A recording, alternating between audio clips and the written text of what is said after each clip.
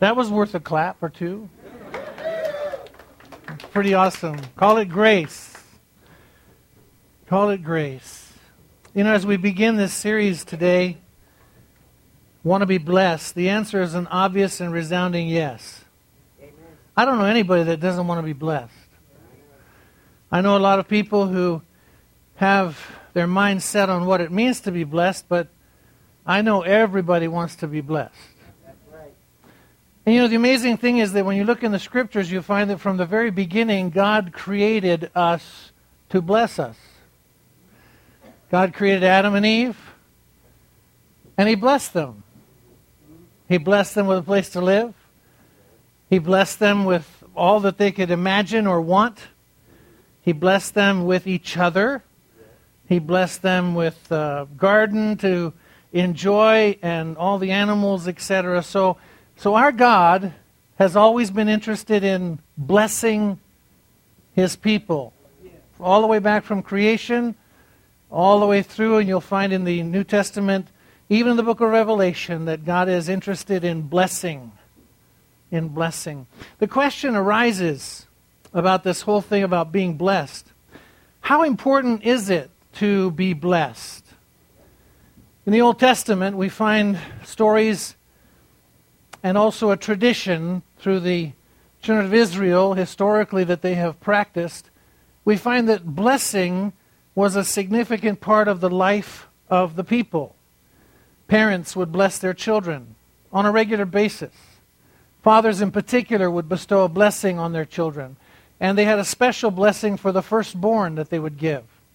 Blessing was something that every child looked forward to in terms of their family, their father, their relationship with their dad especially, but moms too.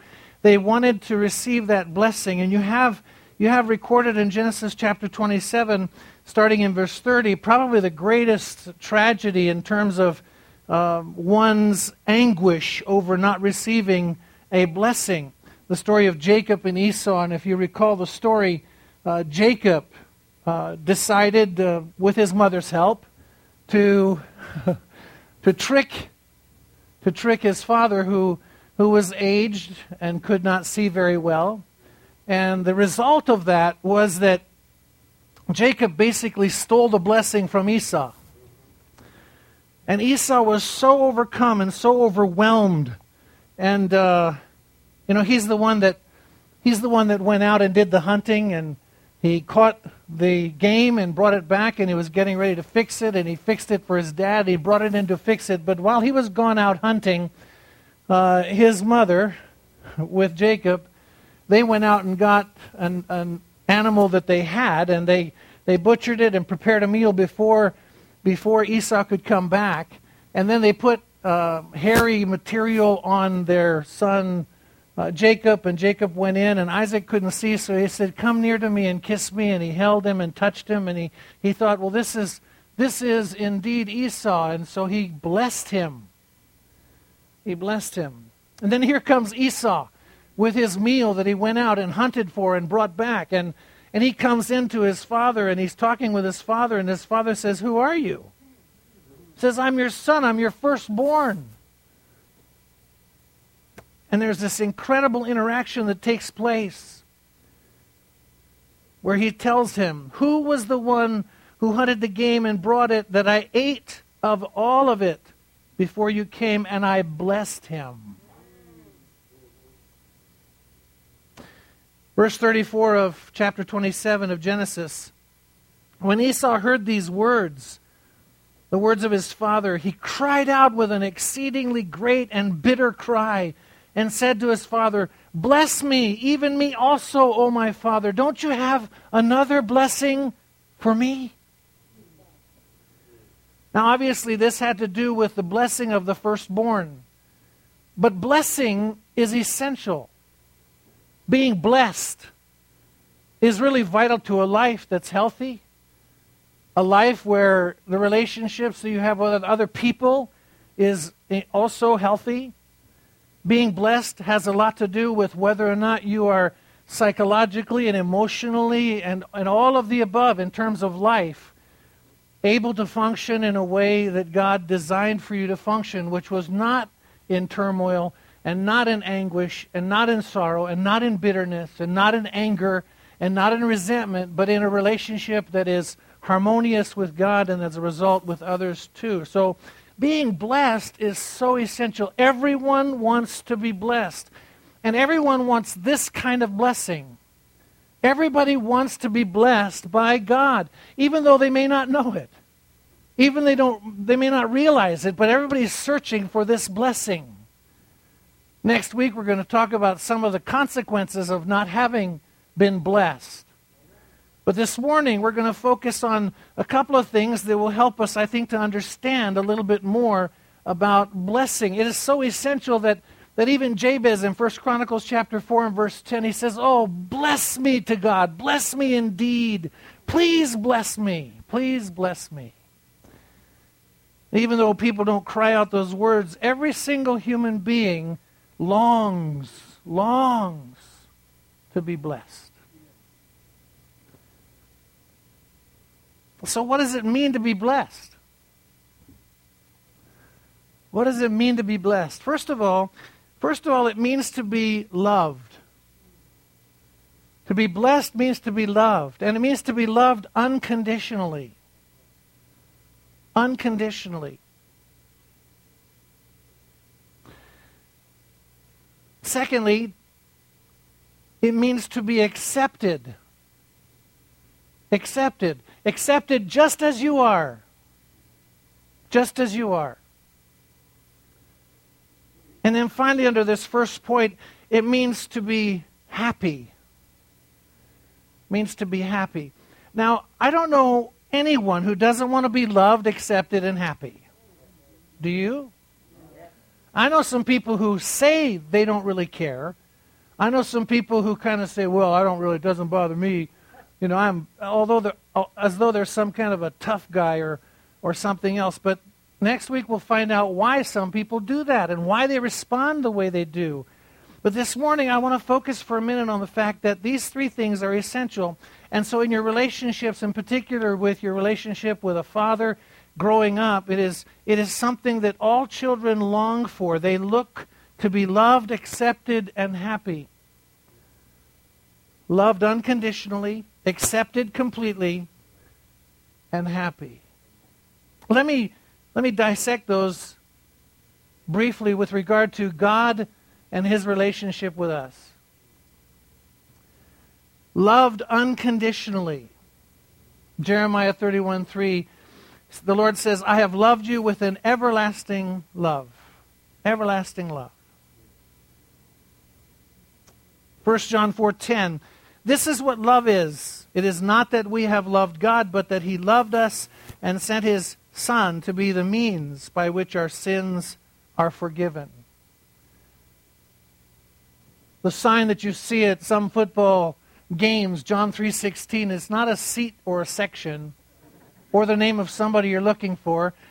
But most of us know John 3:16 if you've been in church at all. You know, God so loved the world that He gave His only begotten Son. God loved us even while we were sinners, Paul says. In other words, even when we were messed up, even when we did wrong, even when we were out of touch and out of control, He loved us. He loved us unconditionally. God never tells us to straighten up before He'll love us. That sure is a good thing. Really is. So He loves us unconditionally. Secondly, He accepts us completely. Now, you need to understand there's a difference between accepting someone completely and accepting bad behavior. There's a difference. God accepts us as we are. But because He is so awesome and powerful and so loving, He doesn't leave us as we are. And He doesn't tell us, because it would be a contradiction, it would be a playing with our minds type of a thing. He doesn't say, "I love you unconditionally, now straighten up." He says, "I love you unconditionally," and He provides us with everything that we need in order to experience that unconditional love. And then He tells us, "I accept you as you are, and now I want to help you and assist you to become all that you're meant to be." He accepts us. In fact, Ephesians chapter 1, 5-7, the Bible says, He predestined us to adoption as sons by Jesus Christ to Himself, according to the good pleasure of His will. I love this. To the praise of the glory of His grace, by which He made us accepted in the Beloved. Accepted in Christ. We are accepted in Christ. Totally accepted in Christ. All of our quirks, all of our uniqueness, we have been completely accepted. Some people might reject you, but God will always accept you, just as you are. And then finally, it means to be happy. Happy in the sense of being free of worldly care. There's two words I wrote in your notes there that I think are a reminder for those of you who remember us going through the Beatitudes together in Matthew chapter 5. But to be happy, there's two words that were used by the Greeks. One was the word eutychus, which was happiness that was circumstantial. In other words, somebody would say, today, I just won the lottery, I'm really happy. Or I just found the love of my life, I'm just really happy. Or whatever the reason, circumstances are such that cause a person to be happy. Outside circumstances, that's eutychus happiness. That's happiness from the outside in. That's not what he's talking about. Not here, not in any portion of Scripture, that word is not used. The word that's used for happiness is the word makarios, which is happiness from the inside out. Inside out. It was used to describe by the Greeks. It was used to describe the gods who lived up there in that place where they were free from all worldly care and they were experiencing just an incredible, wonderful life, no worries, no anxieties, and no fears. They were happy. The gods were happy. And that's why it was used. And Jesus uses that same word, and it's used throughout the New Testament. Its counterpart in the Old Testament is used to describe a person who has been loved unconditionally and accepted completely. That person is genuinely happy from the inside out.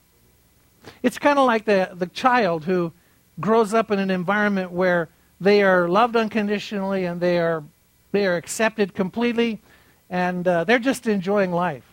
They're just having a blast. And sometimes doing some things that are rather challenging for parents, but they're enjoying life. They're not concerned about whether they're going to get a meal. They're not concerned about how things are going to go, what's going to happen. They're just enjoying life. They're having a blast. This individual is genuinely happy.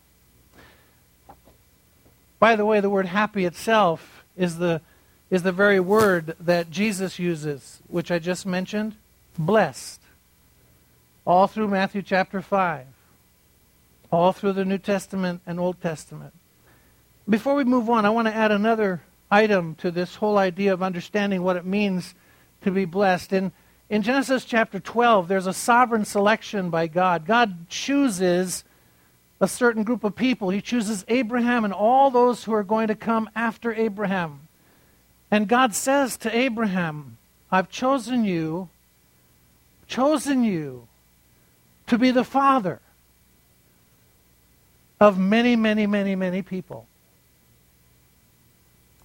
Sovereign selection. And not only have I chosen you, but I've also blessed you. And there in Genesis chapter 12, we find the words, those who bless you, I will bless, and those who curse you, I will curse. It's really fascinating because the word curse there in the Hebrew means to give no weight to. Give no weight to. It means that there's no value placed on that person, or in this case, that nation. The word blessing, by the way, at the root of it, is the opposite of that. It means placing incredible weight and value in that person. And just as a kind of a teaser, I guess, for later on, did you know that the word blessed or blessing, it has a connotation that leads in its depth and weight to the word that's used in the Bible honor. Honor. So when someone is blessed, a great deal of weight and value has been placed on that life. And the people blessing are honoring them, placing great value. So let's go on and look this morning at what's needed in order to be blessed. What is needed in order to be blessed? And the first thing I want to do is to give these to you, these 5 blanks that are there on your notes. I just want to give them to you and mention them. And as I do, I'm going to talk briefly about them in terms of the life in which we live on the planet in our human relationships. And then I want to talk to you briefly about how God accomplishes all 5 of these in our lives. So the first one is a meaningful touch. A meaningful touch. Over and over and over again throughout the Scriptures, you'll find that when blessing was given, there was touch involved. Touch. Meaningful touch. The word meaningful is kind of important. It wasn't careless. It was not something that was just kind of thrown around. It was a meaningful touch. In fact, in the Bible, there's a whole lot of blessing that takes place with the laying on of hands. Touching. Meaningful touch. So if you think about the human relationships that we have and the longing to be blessed, and you think about this in terms of the context of a father's relationship with children, children need meaningful touch. Meaningful touch. The second one is a spoken message. A spoken message. It's not enough just simply to tell someone you love them. You need to communicate it repeatedly over and over again. You've heard the story about the couple that went in for counseling. They'd been married for 25 years, and the counselor asked the husband, "When was the last time you told your wife you loved her?"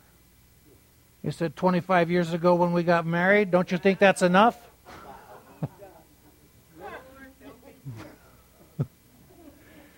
We laugh at that because it really is kind of out there, but I'll tell you, there's a lot of people who find it very hard to speak that simple, powerful message.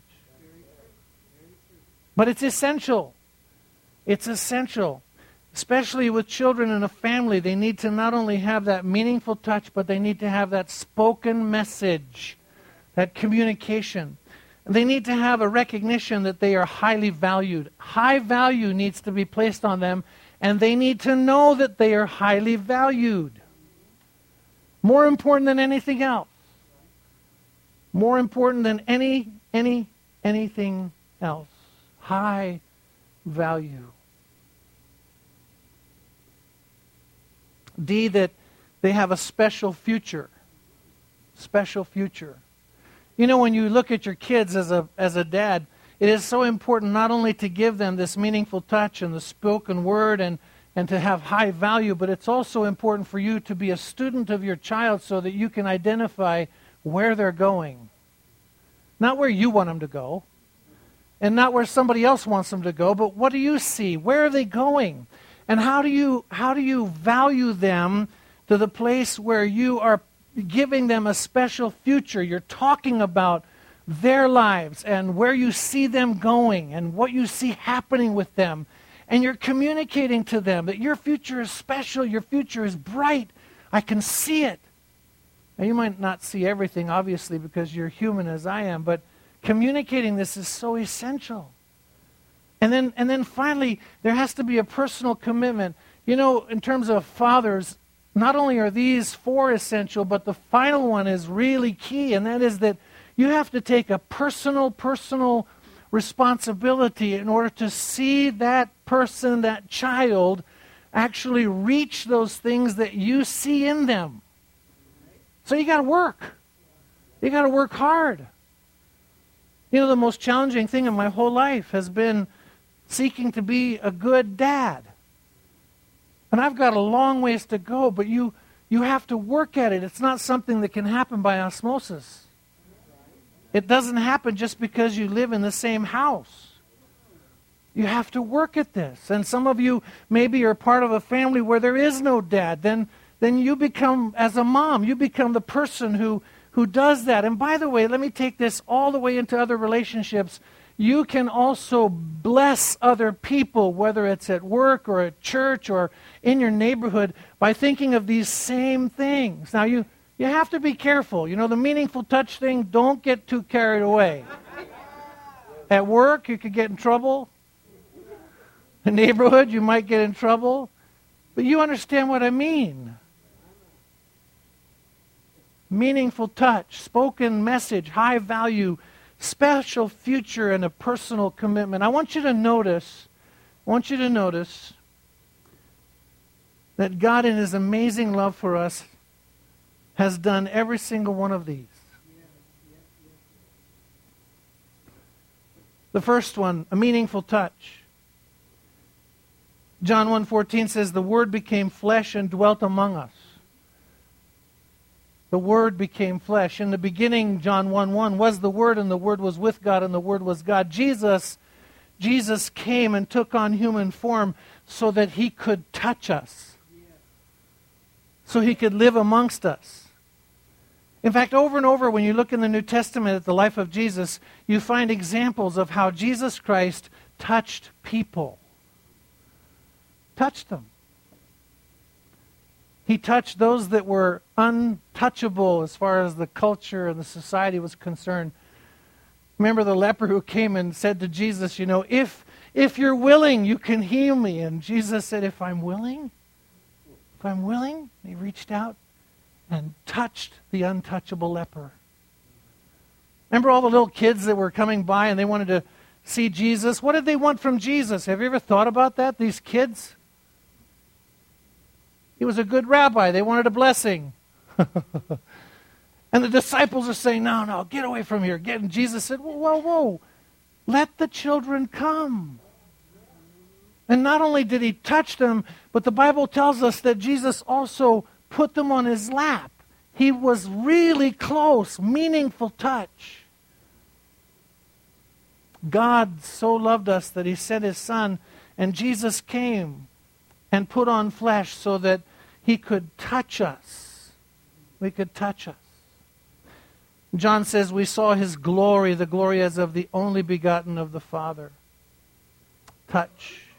Secondly, with regard to the spoken word, I mentioned it a couple times already, but there in John 1 and John 1:14, don't you find it interesting that it says that in the beginning was the what? Word.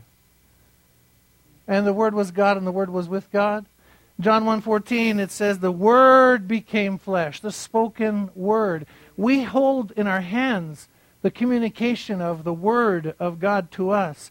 God is not just about touching. God is about speaking. He's about communicating. And God communicates throughout His Word to us because we're valuable and because He wants to bless our lives. He wants us to experience unconditional love, complete and total acceptance,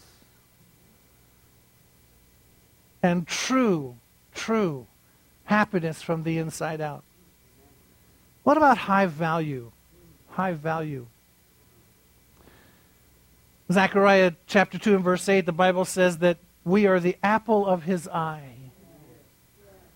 The apple of His eye.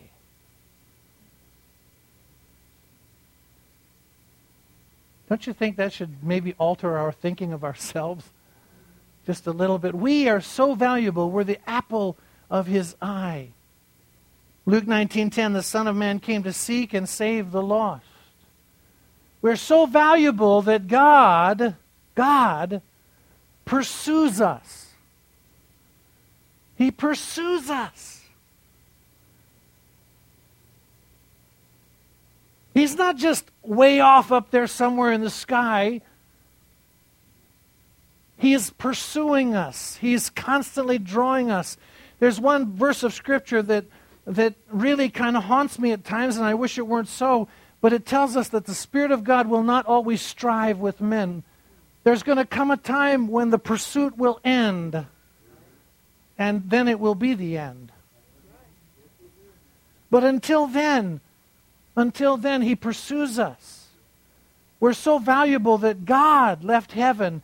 God became a man. God put on human form. And God pursues us to seek us. Jesus tells a story about the shepherd who loses one of his sheep, and he leaves the 99 and goes hunting after the one until he finds it.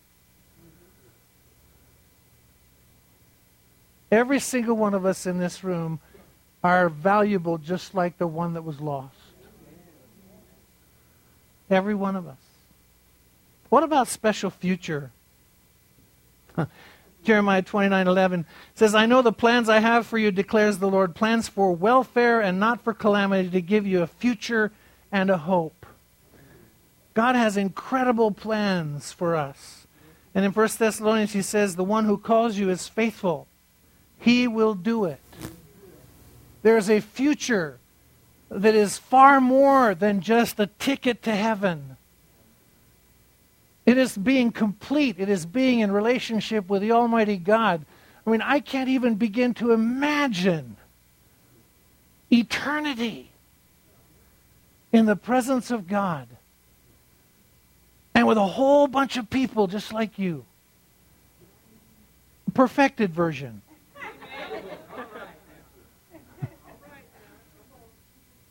Right? I mean, that's where we're headed. We have a future and a hope. We have an incredible, incredible future ahead of us because He paid for it.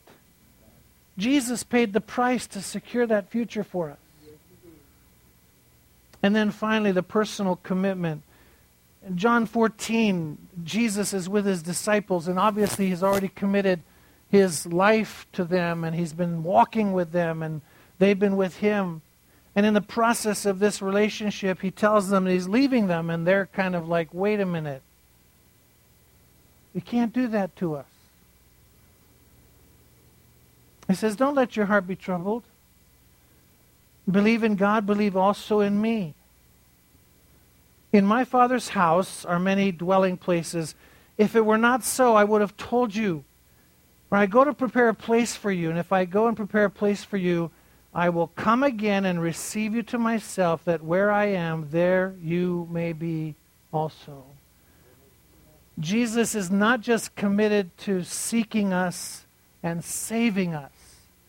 Jesus is committed to seeing us to the very, very fruition and fulfillment of all of His promises.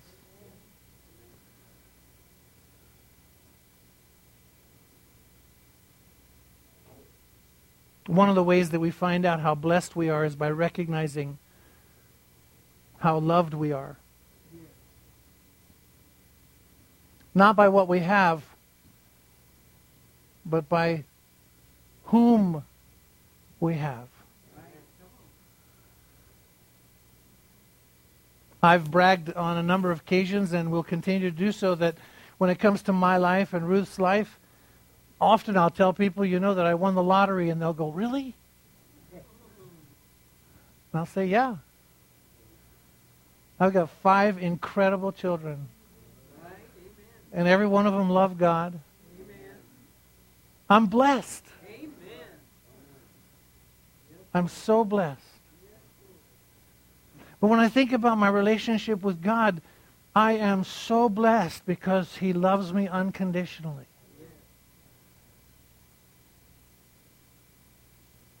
Just celebrated a birthday yesterday, and by the way, you're looking at an improved version.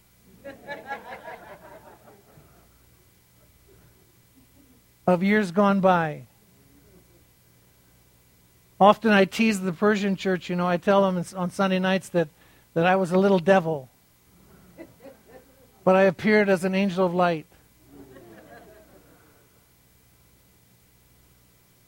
And what an amazing transition and transformation that God has done in my heart and my life, because I know I'm loved.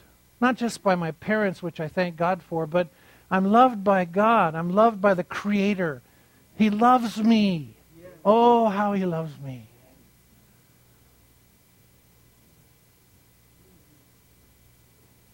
Maybe you've heard this story about the guy who was talking about the greatest message of all time, the greatest song, and he said, oh yeah, he said, it's real simple. And he started singing. Jesus loves me, this I know. Sing it with me. For the Bible tells me so. Little ones to him belong. They are weak, but he is strong. Yes, Jesus loves me. Yes, Jesus loves me. Yes, Jesus loves me. The Bible tells me so. We are loved. We are loved. We are loved. We are loved unconditionally. We are accepted completely. Completely. And this morning I know of no better way for us to celebrate this than to refocus our attention on God's manifestation of these truths.